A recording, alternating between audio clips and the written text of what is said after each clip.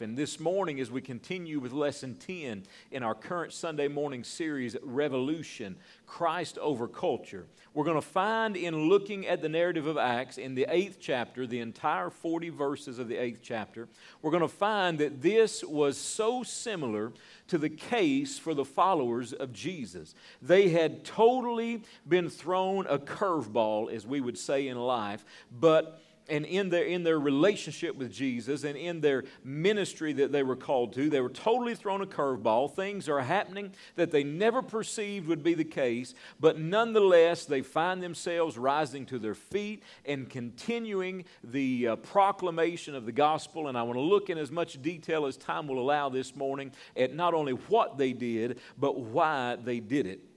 As we examine the 8th chapter of Acts, I want to preface this lesson with letting you know that typically when we study Acts, we would just kind of read over the 8th chapter and see that maybe it's got some content, but it's really a chapter that we typically ignore and give little to no attention to. But I believe that within the 8th chapter, there's an incredible amount of content. And furthermore, I believe that there's no portion of Scripture that is just kind of there by accident or just there for busy reading. I believe everything from Genesis 1 to Revelation 22 plays an integral and an important role in us understanding God's redemptive process. We're going to look at some incredible content in chapter 8 that's oftentimes overlooked, and we're going to see this in light of the heels of the 7th chapter, the heels of the martyrdom of Stephen. Now, if you remember the first 7 chapters of the book of Acts, there had been some instances of persecution. There had been some instances where the work of the church and the work of the Holy Spirit through the church was not always perceived well by the outside world, specifically by the leaders of Judaism. Now, until this point, and actually we have several chapters to go before this transition occurs, but at this point, Christianity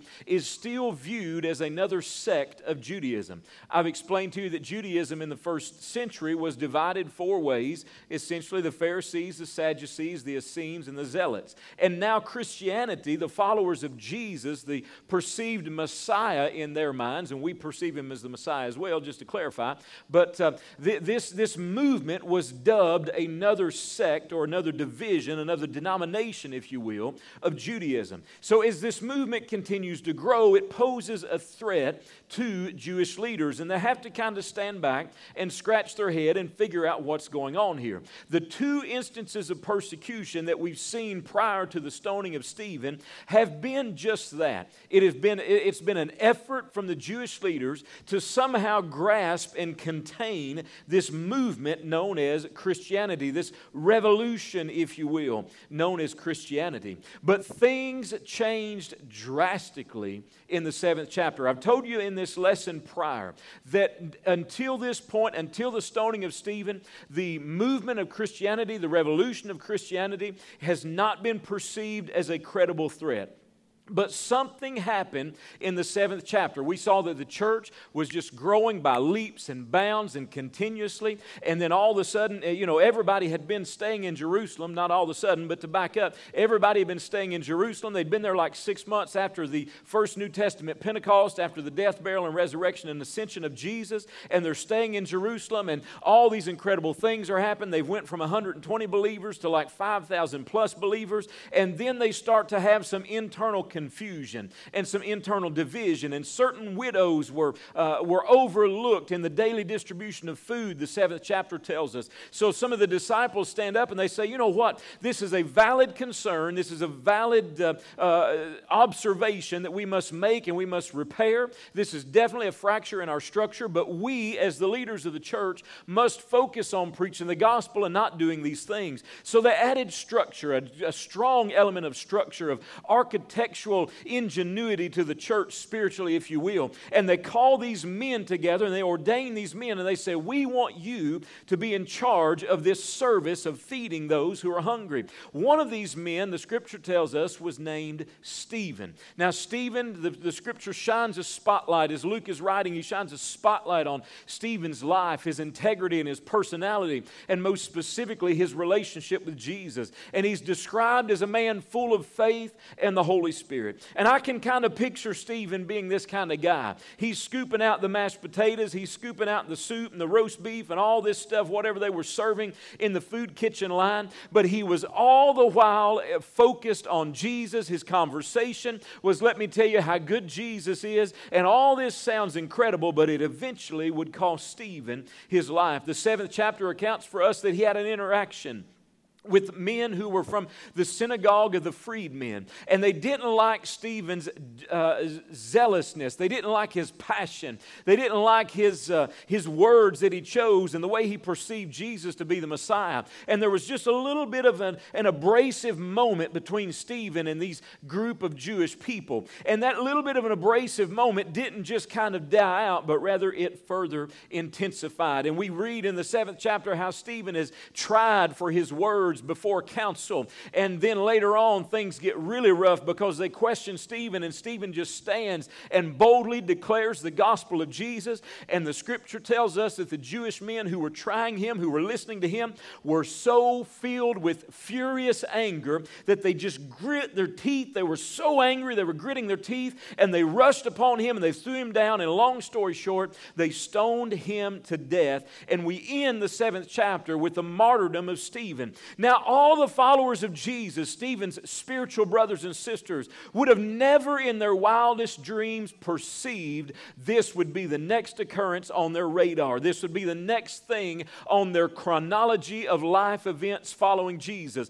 They thought following Jesus was just going to be incredibly good things. But now all of a sudden they lose one of their very own brand new beloved leaders, not for any wrongdoing, but rather for his commitment and steadfastness to declare that Jesus truly was the Messiah. So just kind of keep in your mind and get in your mind the mentality, the things, the thoughts, and the ideologies that would have been, the ideas that would have been going through their minds in this time as they've literally watched Stephen die. And the scripture ends at the 7th chapter telling us that devout men went and got the body of Stephen and they carried him away and they made loud lamentation over his death. They were absolutely, entirely brokenhearted. As we end the 7th chapter and we move on into the 8th chapter, there's a quick spotlight transition, and actually transitions twice. I want to tell you about this. The first thing, or the first individual the spotlight transitions to is away from Stephen, and it kind of shines on this man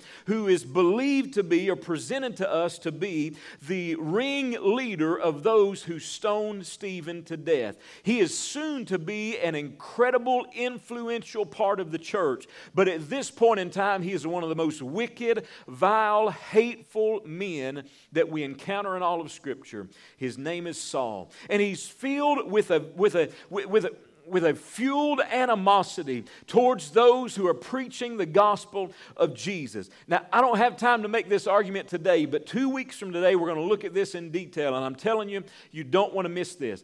I don't think that Saul's interaction with Jesus supernaturally on the road to Damascus was Saul's first interaction with Jesus. I don't believe that for a moment, and in a couple weeks, I want to tell you why I believe that. But I believe Saul was there at the very first trial Jesus had after his arrest, just shy of his crucifixion. And there are some things that happen in that conversation that would have really put a personal element behind what Saul did and oversaw in regards to the death and the stoning of Stephen. Stop and think about this for a minute.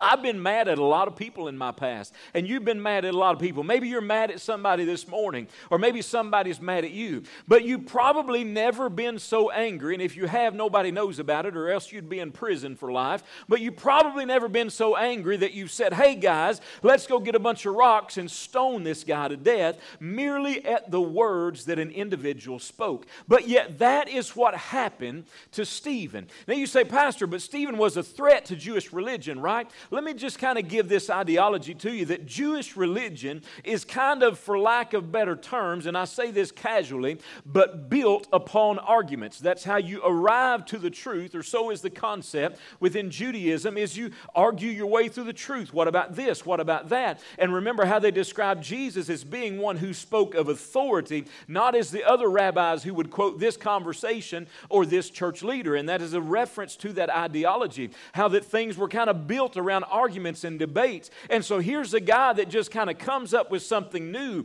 and so he's perceived. And this had not been an uncommon event within Judaism in the first century. There's no reason why Saul and his followers would have just been so angry at that one message of Stephen, but rather there is a strong personal element that is feeding Paul's animosity. But I want to talk about that in a few weeks, but we don't have time to get there just yet today. But nonetheless, with all that set aside, just as a teaser in your brain, nonetheless, Saul's he is now perceived by the church as an existential threat. Prior to this moment, yes, there was a risk that they would be arrested like they were previously, and a risk that they'd be arrested again like they were previously, but that was all that they'd known as far as persecution goes. But at this moment, the church now perceives an existential threat. That means there is truly an existing threat. There is something that is after us, that wants to destroy us, that is possibly going to kill us. We saw Stephen bleed to death as he's stoned, and we carried his body out, we buried him, and we're crying and we're mourning. But there is definitely an existential, truly existing threat against the church. And this morning I want to examine the church's response, that beloved, incredible, encouraging response that the church gives to us in Acts chapter 8, as we transition the spotlight now from Stephen and now from Saul, now to the reaction of the believers in the book of Acts. Acts chapter 8, verses 1 through 4. Saul was in a hearty agreement with putting Stephen to death. And on that day, a great persecution began against the church in Jerusalem. And notice that. And they were all scattered throughout the regions of Judea and Samaria, with the exception of the apostles. So if I may pause there, what's happening is all the other believers are running away, but the 12 disciples, Simon Peter, Andrew, James, Philip, Thomas, Matthew, Bartholomew, Simon, Judas, not Iscariot, James, John, and Matthias, they said, we will stay here at Jerusalem, and we'll hide out here in Jerusalem, but all the rest of you go back home and go hide, and let's try to figure out, what in the world's happening here.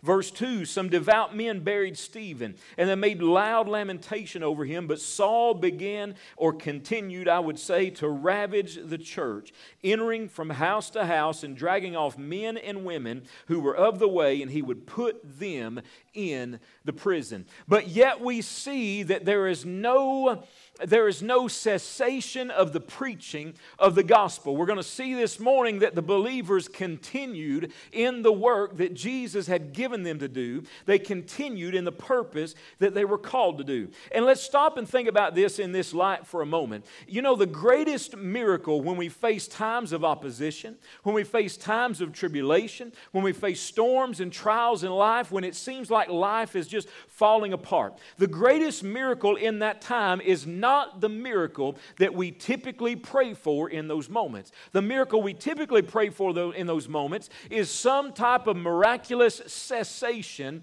of that opposition, some type of miraculous cessation of those trials, of that storm, and all those difficulties that we face in life. But I want to present to you this morning, as we'll find in Acts chapter 8 and laced all through the scripture and various other stories, I want to present to you that the greatest miracle in times of opposition, in times of difficulties, and in times of trial is not a divine cessation of that opposition or that trial, but rather the greatest miracle is when God supernaturally empowers you to continue the cause that He called you to, in spite of all that opposition, in spite of that trial, in spite of the fierce storm, and in spite of every single thing that you're facing. After all, we're seeing the narrative of Acts in the light of the revolution that it truly was. And let me ask you this question rhetorically this morning. Is there any revolutionary movement within all of history that is not hinged upon and characterized by the fearless pursuit of the cause that those who are part of the revolution believed in so much they were willing to sell their life for? Every single revolution throughout history is hinged upon the fact and characterized by the fact of the followers, the leaders of that revolution, being fearlessly pursuant of the cause that they had deemed revolutionary. And this is exactly what has happened in the midst of this incredible persecution of the first century church. Stephen, simply for declaring the gospel of Jesus, is now stoned to death. There's so much anger, there's so much hatred, there's so much animosity. I believe this man named Saul, and we'll talk about this more in detail in a few weeks, but I believe this man named Saul was just kind of hiding out behind the shadows, but yet he was a very prominent religious figure within Judaism in his day. But he had kind of been hiding out behind the shadows, but he had finally seen and heard enough, and he could not contain his anger any longer, and that anger became contagious. And can I pause the message for a moment and tell you that your attitude, no matter how good it is nor how bad it is contagious. So when you walk into church with a chip on your shoulder and say, I think we ought to do things this way or that way, and I hope nobody walked in that way this morning. If you did, I don't know about it. But we shouldn't do that, but because those attitudes become contagious. But we should rather be people who declare, this is the day that the Lord has made, and I will rejoice and be glad in it. For better is one day in His courts than 1,000 elsewhere. And as David would say on another occasion, I'd rather be a doorkeeper in the house of God, just the lowest of all positions, than whatever else my mind could possibly fathom or imagine. But yet that type of attitude is just as contagious as an attitude of negativity. Saul's attitude of animosity and anger had become contagious, and he had a group of people around him who had basically said, yes, let's do this. But yet it was so contradictory to Jewish law. We're going to talk about that in a few weeks, but not quite yet today. This revolutionary movement has now met existential threat, existential opposition, something they could not ignore, and that now would be a determining factor in every decision that they would make. Now we see that these disciples make the right decision.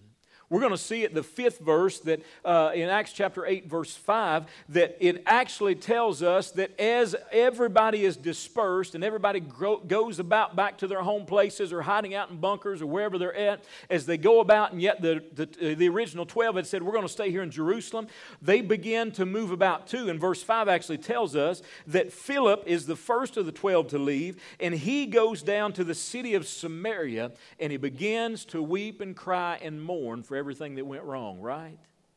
No, the scripture says he went down to Samaria and he began to preach the gospel. How can an individual who is facing the possibility of death because of their actions to preach the gospel, and they've literally just watched someone give his life in martyrdom for the same message, how could that individual find the steadfastness and the courage and the boldness to continue on declaring the gospel of Jesus? I believe that these 12 men, because they had walked with Jesus for some 3+ years, I believe they had already experienced things and witnessed things and been there for certain life-changing events, that they had already learned this lesson long before the existential threat of persecution was posed to them. Let's take a moment and go back to Mark chapter 4 this morning. We see there an incredible event recorded by Mark, and it's actually recorded by Matthew and Luke as well. But I want to look at Mark's account this morning of the disciples after one of Jesus' great teaching crusades. There had been multitudes of people around, but yet Jesus said, here we are at the seashore, let's get in the boat and let's go to the other side. Chapter 4 at verse 35, let us go to the other side. Verse 36, they left the crowd and they took Jesus along with them in the boat just as he was, and the other boats began to follow them. And there arose a fierce gale of wind, and the waves were breaking over the boat so much that the boat was already filling up. And Jesus himself was in the stern, fast asleep on a cushion, and yet they woke him and they said to him, Teacher, do you not care that we are perishing? And he got up and he rebuked the wind, and he said to the sea, hush and be still. And the wind died down and it became perfectly calm. And he said to them, why are you afraid? Do you still have no faith? And they became very much afraid and said to one another, who is this man that even the wind and the sea obey him? Now this, we're going to transition into the 5th chapter in a moment, but I want to put in your mind that this experience specifically, along with others, were motivating factors because of what they learned in their walk with Jesus. This was a motivating factor to cause them to continue to preach and proclaim the gospel in spite of all the opposition and the threats that they were faced with. You see, trials and trauma can be very disheartening and very disorienting. We can go through life, and I've been to this point, and I know that many, if not all of you, have been to this point. And if you say, Pastor, I've never experienced what I'm fixing to describe to you, then just buckle up, because you're probably going to experience it at some point in time. It's pretty much guaranteed. Man that's born of woman is few days and full of trouble, right? In this world you'll have tribulation, but be of good cheer. Jesus said, I've overcome the world. But there will be times when we face trials and trauma and tribulations that totally dishearten and disorient us. Have you ever been to that point where you thought life was going so good, maybe situations that you were concerned about were going so good, and all of a sudden things change so drastically, and then you're just totally knocked off your feet, much like this pandemic has done to our church body and the incredible place that we're at, and then just all of a sudden we're just left asking ourselves the question, God, what on earth is going on here? What are you up to, and how can we find it out? Trauma, trials, tribulation leave us disheartened, and they leave us disoriented.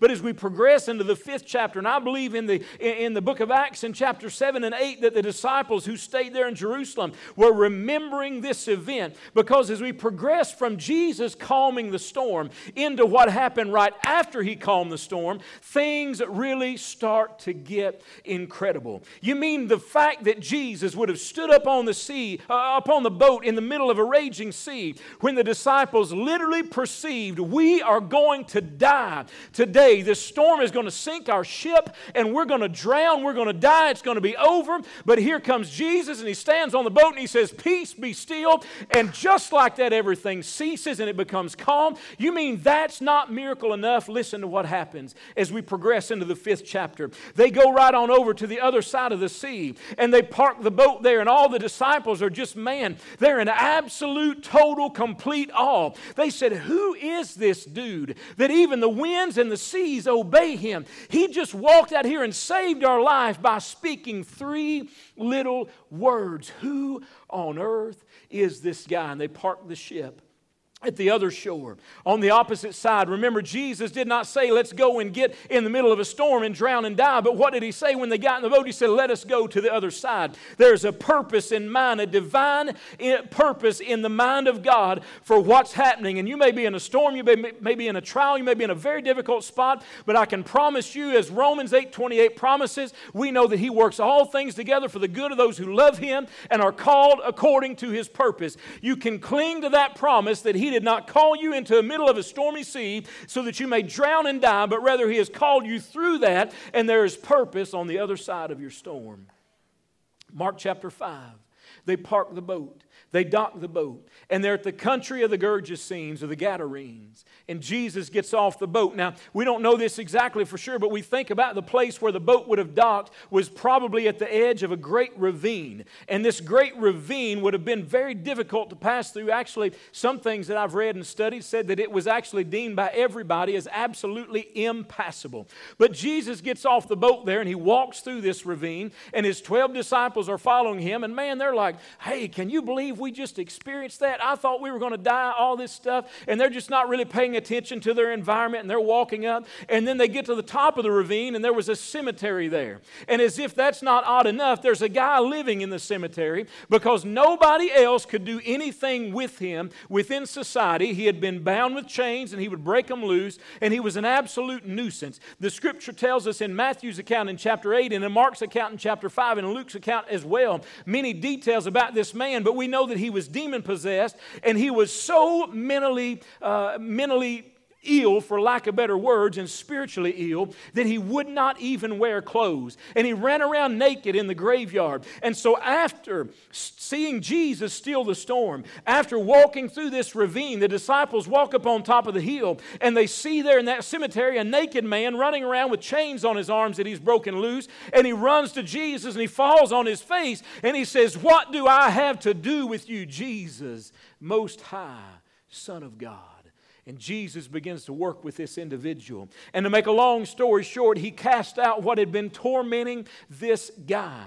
And this guy, the next transition of spotlight in this story, tells us that everybody in the town began to hear about this. And there's rumor going around. Did you hear that this Jesus of Nazareth healed the guy that we exiled to the tombs, to the cemetery? And something's going on. And they all come out to look at him. And this guy who was originally running naked through the graveyard, the Scripture says he's sitting there, he's fully clothed, and he is in his right mind. Had the disciples given up in the middle of the storm, had they given up when everything looked like it was certain death that stood in front of them, they would have never experienced the opportunity of witnessing and being involved in the transformation of this otherwise hopeless individual.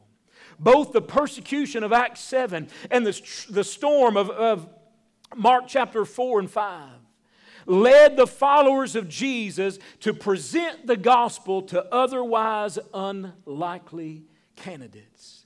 Did you notice where Philip went? In Acts chapter 8 at verse 5, to Samaria.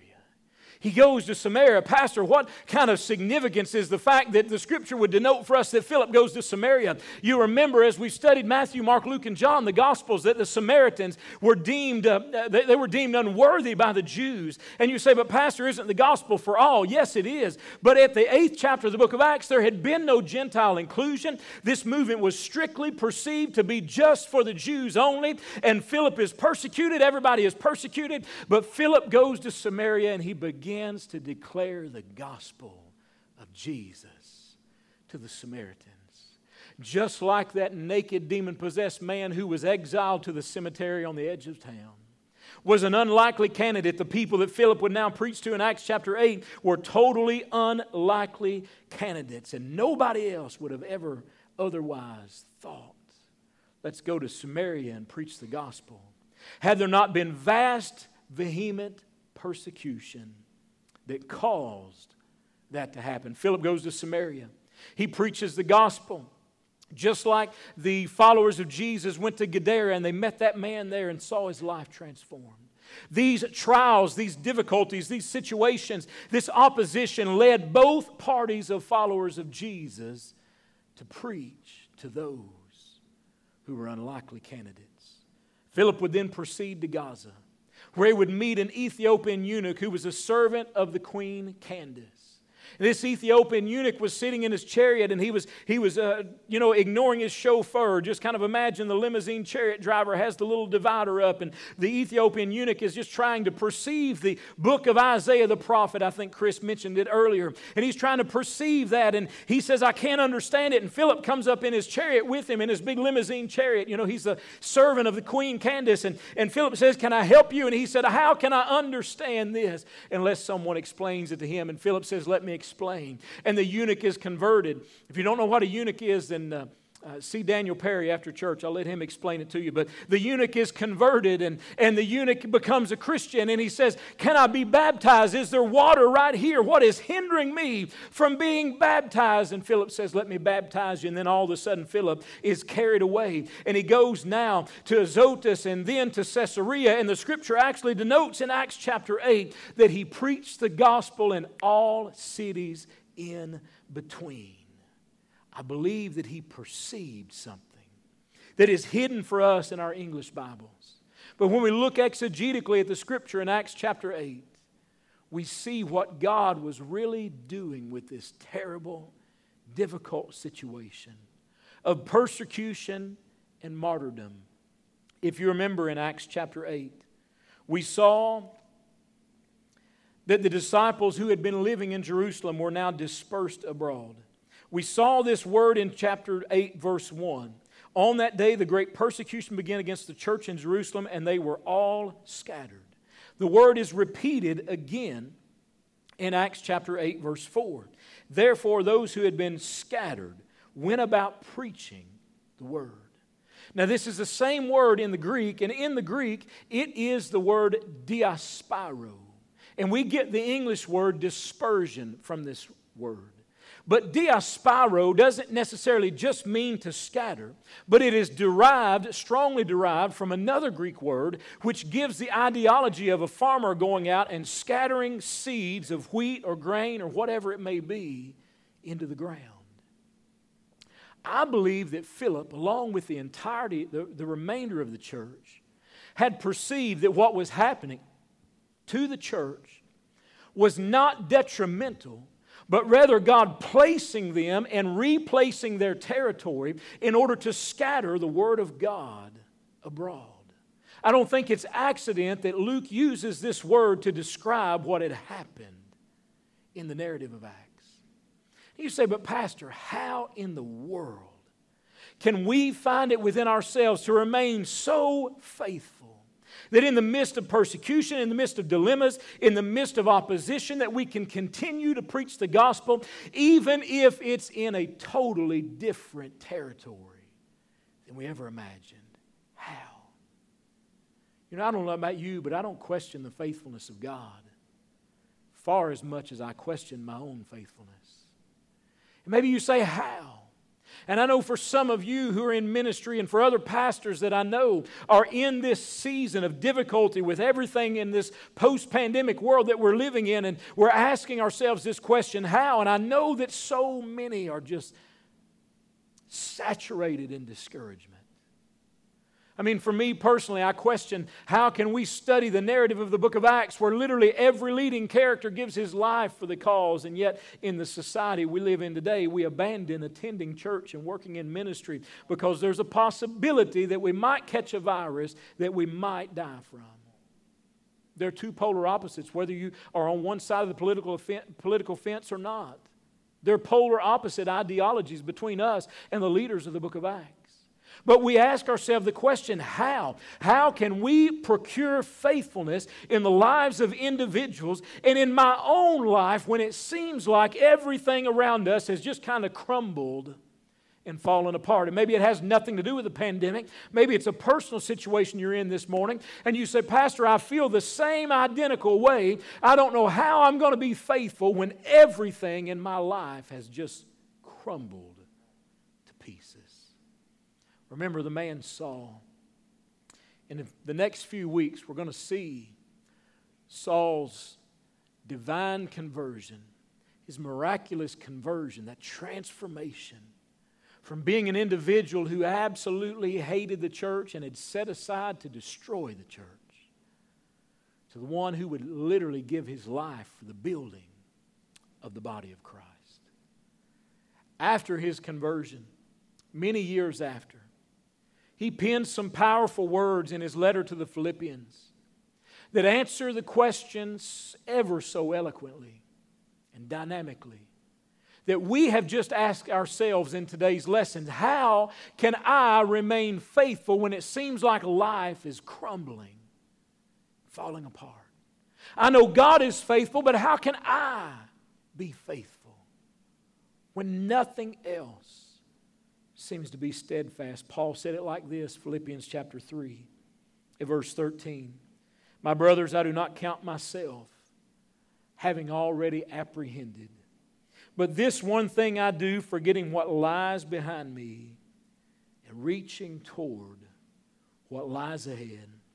Here's an individual willingly imprisoned for the gospel of Jesus, writing absolute theological masterpieces such as the book of Romans. If anybody had the right and the rationale to say, I have this figured out, it was the Apostle Paul. But yet in his writing to the Philippian church, he says, I do not consider myself to have apprehended. I have not figured this out. And just a free disclaimer, free commercial, if the Apostle Paul could say, hey, I've not figured this out, then none of us have the right nor the rationale to say we have figured it out. He said, but this is what I'm doing.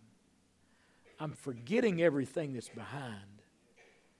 I'm reaching toward what's before me. But I've not yet laid hold of it or apprehended it. That word in the Greek that we translate apprehended or laid hold of it is katalambano. Katalambano means to seize, as if you were seizing, perhaps from a governmental perspective, seizing one's property and making it your own. It is that legal terminology to describe the transaction between a piece of property, between a buyer and a seller. And Paul says, I have not yet apprehended it. But hold on a minute. Let's back up to verse 12. The preceding verse where we will see katalambano again in a different light. Not that I'd already obtained it, or not that I'd already become perfect, but I press on so that I may lay hold, katalambano, of that which I was also laid hold, katalambano, by Christ. You see, Paul says, I don't have it yet. I don't completely have a grip on this and have all this figured out. And I'm sure in his highly intellectual mind that was a great desire of his. He said, but here's what I know. While I have not seized it all, I know that He has completely seized me. I have been apprehended. I've not apprehended, but I am apprehended. And now I'm trying to grasp that which has apprehended me. So whether it's on the day of Pentecost, when thousands of people become converted, whether it's in instances where lame beggars are healed like we see in Acts chapter 3, and whether it's in instances when God moves in incredible, dynamic, miraculous manners, or whether it's in instances when people are stoned to death merely because they proclaim the gospel, the followers of Jesus in the book of Acts perceived the same ideology that Paul lays out to the Philippian church. They said, we are captivated, we are held, we are apprehended by the gospel. So no matter what goes on around us, it doesn't change the fact that we're apprehended. We are absolutely stuck in a good way, because it's not about what we're holding on to as life rages, but it's about He who is holding on to us as life rages. It's not about what we're holding on to as life rages, but it's about He who is holding us as life rages around us. I want to ask you this morning, if you're here and you say, Pastor, I've faced a personal battle and a personal struggle, I want to ask you today, are you truly, entirely, completely trusting Him? I know it's difficult. I've had some things going on in regards to the sale of our home this week that I've just had to trust God in just completely, blindly, and nothing I could do other than trust Him. And I know it's difficult. And I know that in other situations that some of you all face in your daily lives that it's incredibly difficult. And as the old adage is, it's easier said than done. But yet still I ask you this morning, are you completely, entirely trusting in Him?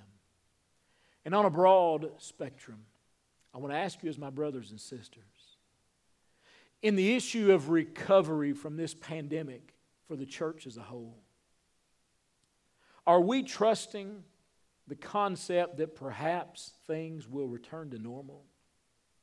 Or are we trusting God to reveal to us His biblical blueprint for what we are to do? I'm going to say this, we're going to pray, and I'm going to be done. Never once in the midst of this dispersion did the followers of Jesus, the leaders or the workers of the early church, never once did they say, we're going to hide out, and everything gets better and returns to normal, we'll go back to preaching the gospel. But they continued steadfastly preaching the gospel. And I don't know about you, but that's what I want to be said of me in this time. And I pray likewise, such is the case for all of us. Would you stand as we pray together this morning? Father, we are again thankful